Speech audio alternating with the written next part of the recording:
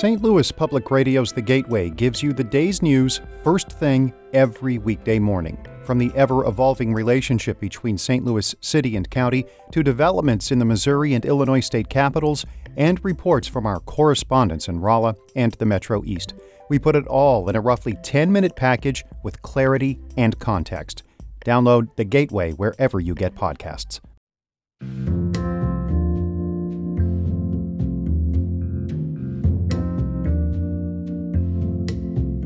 You know how your heart fills up when you get a handwritten card or letter in the mail? Someone signed it, maybe even wrote a quick note. It means they thought of you and cared enough to actually do something. For many in Fort Scott, Kansas, that someone was Rita Baker. She's the president of Mercy Hospital. Well, the former president. And the real challenge was trying to match the card to the employee. So I knew that I had some guys who were always deer hunters. So when I come across a card with appropriate scene on it, I would grab that card. But then that means you knew each employee well enough to figure out which card fit their personality. Mm-hmm. That's 400 people. Yeah. Okay. That's part of being a good leader, is to know your people. Well, what's going to happen to these cards now? I don't know what I'm going to do with the cards. I will probably put them on a shelf for a while, and I did think about donating them to Presbyterian Village. Mercy is closed, but not long ago, it was bustling. Hundreds of nurses, technicians, and doctors. Every one of them got a card from Rita. Tried to do the whole month at a time, so I didn't get busy and forget somebody, because that would cause hurt feelings. And so sometimes I'd come in on a Sunday afternoon when I didn't have anything else to do and listen to music and address birthday cards. Crazy, I know. I'm spending the day with Rita as she packs up her office. I'm not sure what this is. She's in no rush to leave. So she sucks on hard caramel candies and tells me stories. So what is this right here? This was the family practice medical staff. Rita is holding up a picture of half a dozen men in white coats. This is Dr. Self, who's still practicing. These are kids. They look like babies. He's still practicing over here. Dr. Spencer died. When Mercy announced the hospital was closing, everyone was surprised, even her doctors. Rita Baker's fall from grace in Fort Scott was quick and brutal. I don't even like going out in the community anymore because I get confronted all the time. But, someone confronted me at Walmart. How could you let this happen? I'm Sarah Jane Tribble. And I heard about the hospital closing from my mom. She and my dad still live on the land where I grew up, about an hour away from Fort Scott. So I went back home. And for more than a year, I spent time with Rita Baker and city manager Dave Martin to understand what their town lost. This is Where It Hurts, a new podcast from KHN and St. Louis Public Radio.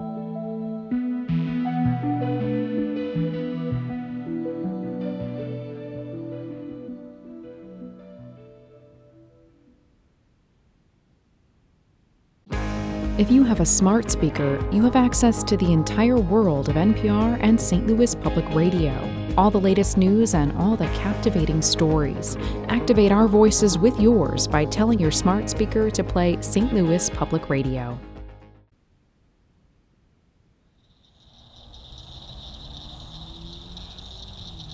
Mercy Hospital sits back from the highway, just past the town's super Walmart. The first time I visited, I came at night to get a good look. You drive up a curving wooded road to the entrance. Along the way, through the trees, a tall white cross glows in the dark. It must be around 20 feet high. 2 decades ago, local residents raised about $2 million to help build this hospital. And for a long time, it was the pride of Fort Scott, a gleaming hospital on a hill.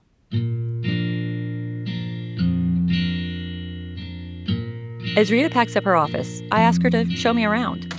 So we close her office door and start walking. So the ER hallway is one of your favorite. Is there another spot that, if you were particularly stressed out, you'd go to other than your office, maybe? Other than to hide in my office, I love the courtyards. This is my favorite courtyard. The one we just walked past, that entrance? Okay. Yeah. It is a great courtyard. We can go out there. Yeah. It was a great place to take your lunch and have lunch.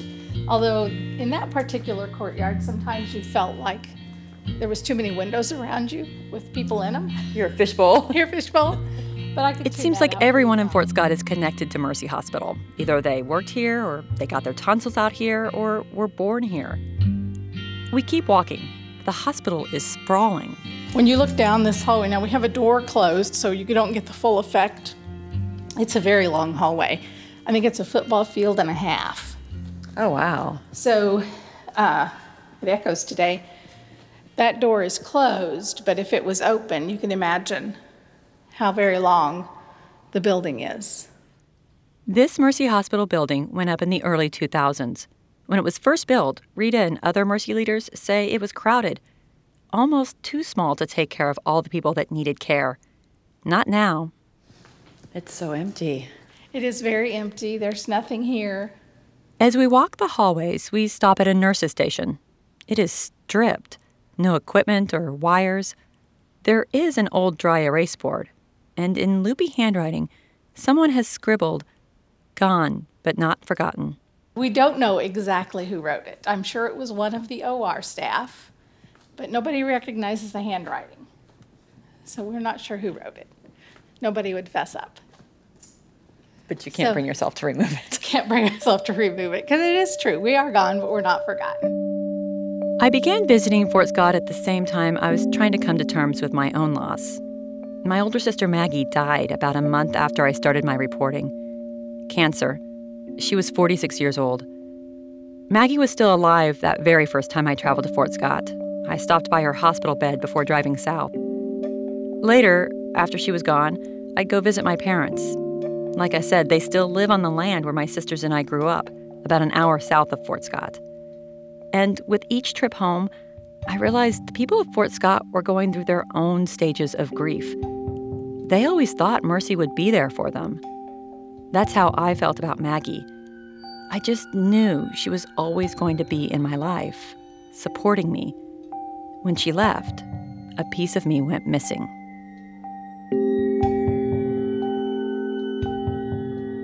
The story of why Mercy Hospital closed is best told by Rita. She worked at Mercy most of her career, nearly 40 years. Like me, she grew up near Fort Scott. She's older than me, but we're both natives. For her, it was on a farm south of town. Rita went to nursing school in Fort Scott, and Mercy nuns gave Rita her first job. For the past 6 months, she's been here in this mostly empty building, finalizing the end. Whether we like to say it or not, healthcare is a business. And yes, we are not for profit, but that doesn't mean we don't have to have a profit. Over the ages, Mercy pulling out of communities is not a new gig. The hospital closed because it didn't have enough patients. That's Rita's take.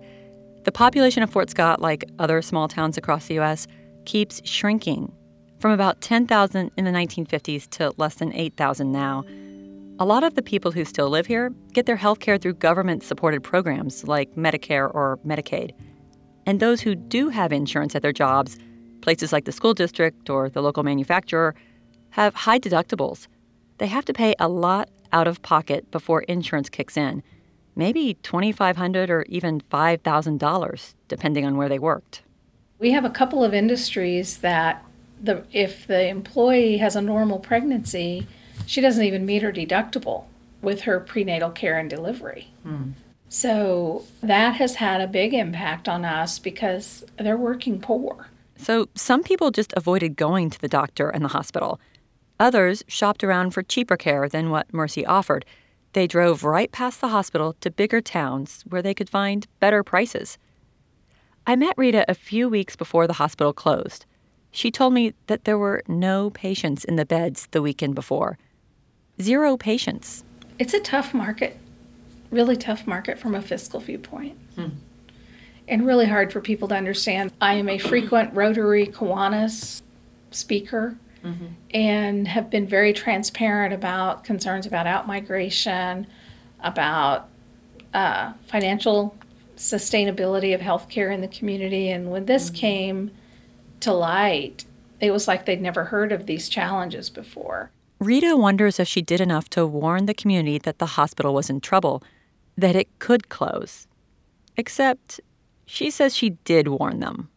I think it's still denial. Still denial. But there are other opinions as to what happened. Fort Scott's city manager, Dave Martin, explained it to me. Dave and I usually meet at City Hall. They have music coming out of the loudspeakers on Main Street, which is what you hear in the background.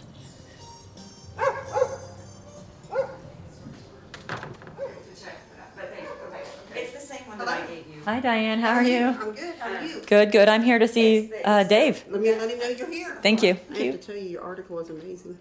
Oh, I'm glad you liked it. I did. I'm working on a few more stories, and I'm recording for my podcast. So Very good. good morning, with the afternoon. microphone. I am. Sounds good. How's your family? They are good. Good. They are good. I hope the roads don't get any more wet so I can We settle into his corner office. There's a beautiful wedding picture of his daughter sitting on his desk. Dave raised his family in Fort Scott. He has 4 daughters, and all of them born at Mercy. His first grandchild was born there, too. Dave runs the city like a business, and his leadership style has earned him a certain reputation in town. They call me the Trump of Fort Scott. Although I don't handle things like Donald Trump, I take it as a compliment. I have said, and I voted for Trump. I don't know if that'll hurt me in my job or whatever, but I've told people that. This is a second career for Dave. He's in his 60s and not doing this for the money. Dave manages this small town because he feels a sense of duty. It's one of the ways he thinks he and President Trump are alike. Anything I've done, or if I put my team behind it and we move forward, it's what we envision making Fort Scott better. It isn't what makes Dave better or this person over here better. Is what makes the town better. The difference between Trump and I would not tell my message and be as egotistical as he is about things. I would listen and say thank you, but here's the way I'm still going to go this way.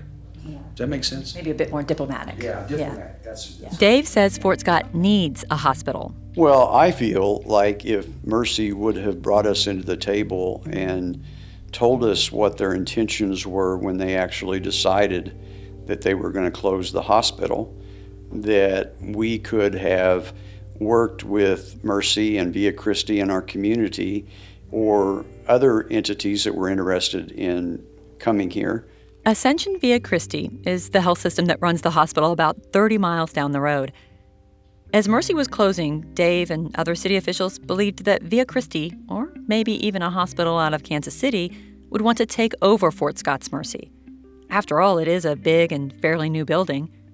Then, as the months passed, they grew more disappointed.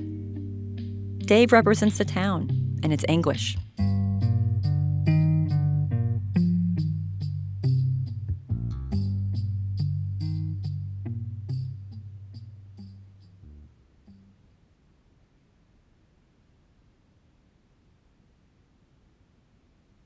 Fort Scott's movers and shakers have a club of sorts, the Chamber Coffee.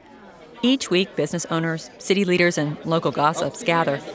The Chamber Coffee is the place to be. So Hi, I'm good. How are you guys doing? I hear you're with the largest employer in town.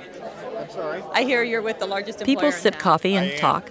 Pretty soon, the announcements begin, and Dave moves to the front of the room. Since Sarah's here today, Sarah is doing a great job of tracking how we handle this as a community. I know she visits with me every time she's in town, and I have a meeting with you at 9 o'clock, I think. And she meets with Rita, and she's talked to a lot of citizens. It's a few months after the hospital closed, and Dave is trying to control the message. He and everyone here wants the big city reporter to know that Fort Scott is vibrant, and he's putting a positive spin on the loss of health care. And I just want everybody to know that I feel like we are in a very good place, and I've tried to talk to people about that. As the meeting breaks up, a tall woman makes a beeline for me. I'm already surrounded, and she leans in to tell me her husband was an orthopedic surgeon at Mercy. The thing that is happening to rural healthcare in America is an absolute crisis. They're closing rural hospitals across the mid part of the country, right and left. She's very urgent. and all because of Obamacare. And so people are eventually going to die because they don't have good health care close enough to where they live. First of all, she's wrong. It's not all because of Obamacare, the Affordable Care Act that was passed by former President Barack Obama. In fact, if Kansas had expanded Medicaid under the Affordable Care Act, that would have given more people insurance. Mercy probably would have stayed open longer. But she is right about this. After a hospital closes, people die at a higher rate in rural America than in urban areas. When the doctor's wife calms down a bit, closing the hospital has a ripple effect.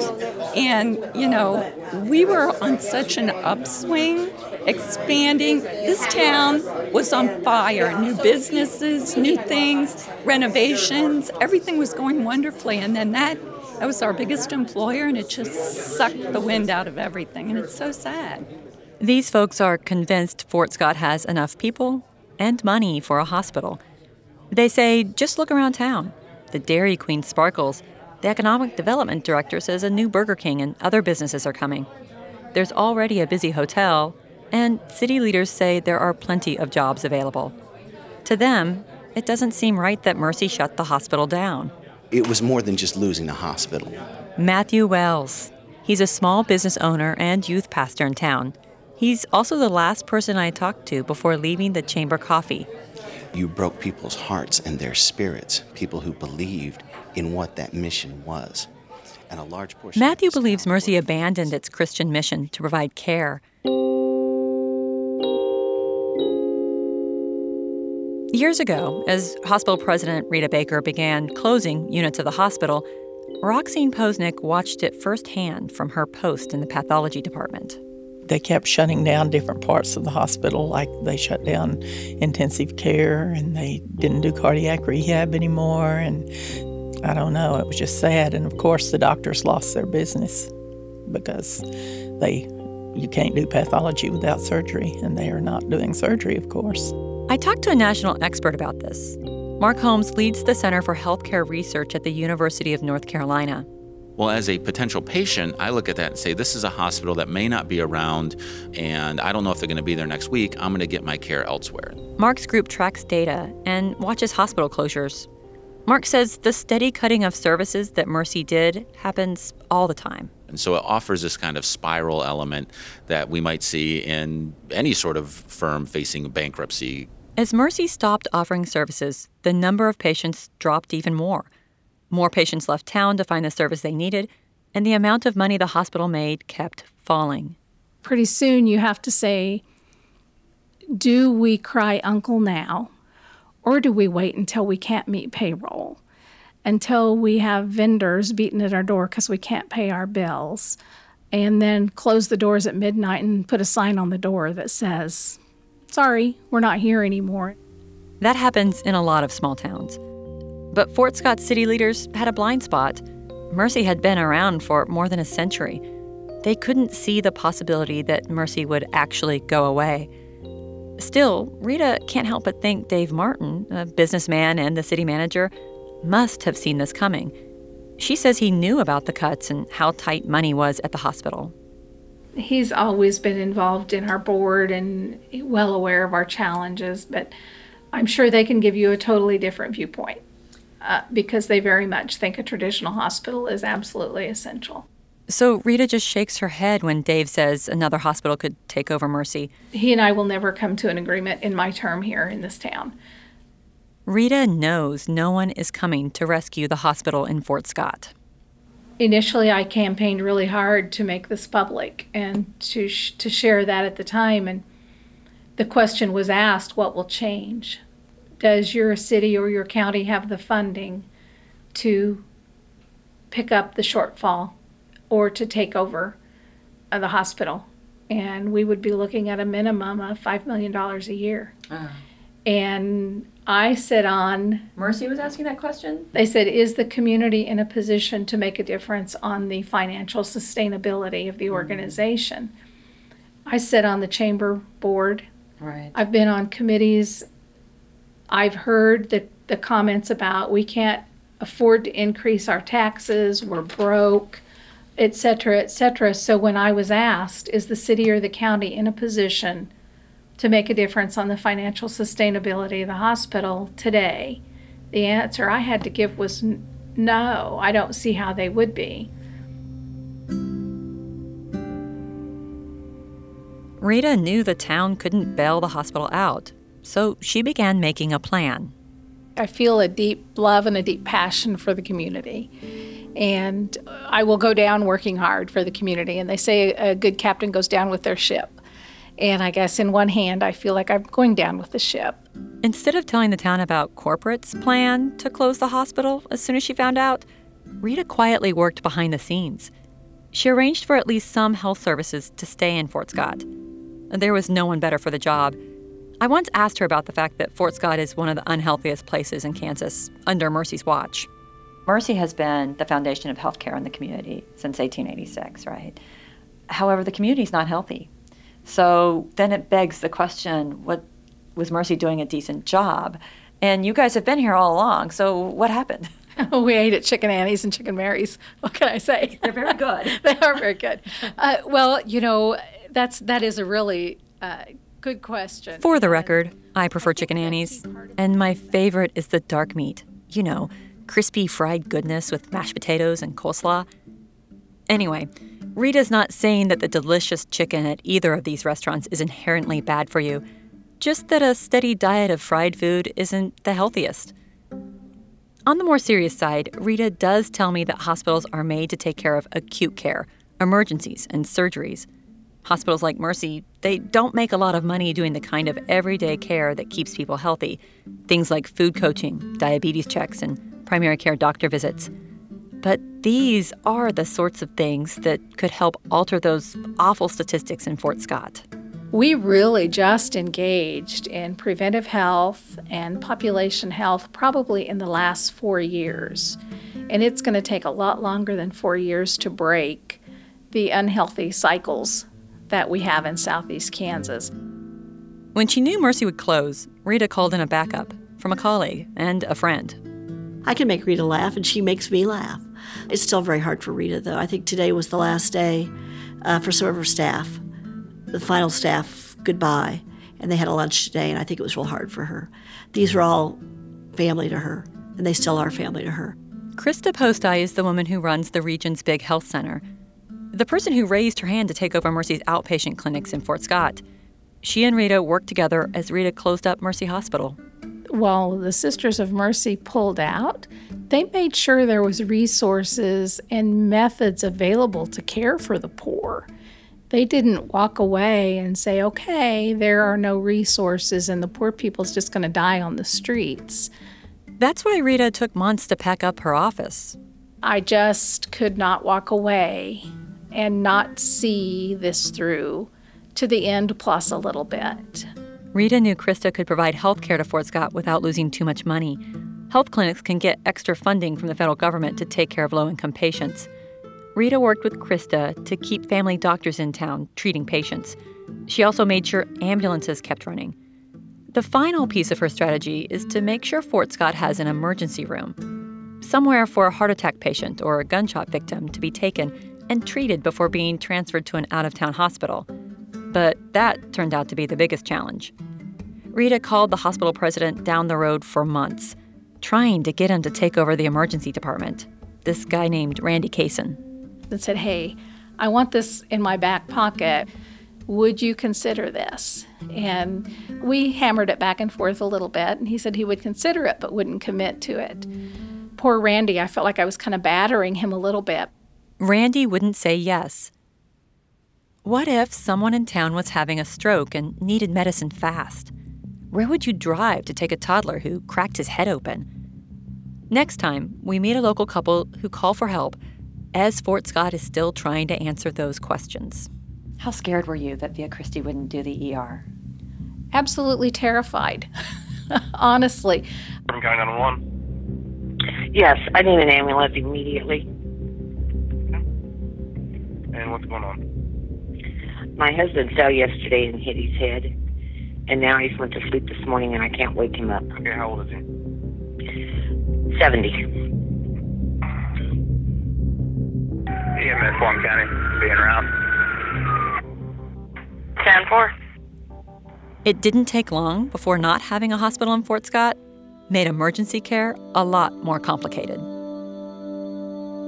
This season of Where It Hurts is hosted and reported by me, Sarah Jane Tribble. The multi-talented Tarina Lofton is our production assistant. Tanya English, managing editor and managing producer for the podcast, is KHN's senior editor for broadcast innovation. Greg Montanou at St. Louis Public Radio is our sound and design engineer, along with Diane Weber, national editor for broadcast, and Elizabeth Rosenthal, editor-in-chief at KHN, are editorial liaisons to the show. Carrie Donahue, Stephanie Kuo, Jeanette Woods, and Tim Lloyd all shared sage storytelling expertise in the early stages of this episode and podcast journey. The Where It Hurts podcast would not have happened without help from my family, including my kids and incredibly patient husband, Michael Tribble. My parents and little sister in Kansas gave their time and hearts to this podcast, and Season 1, No Mercy, is dedicated to my older sister, Maggie. The podcast is a co-production with St. Louis Public Radio and KHN, a nonprofit news service about healthcare in America.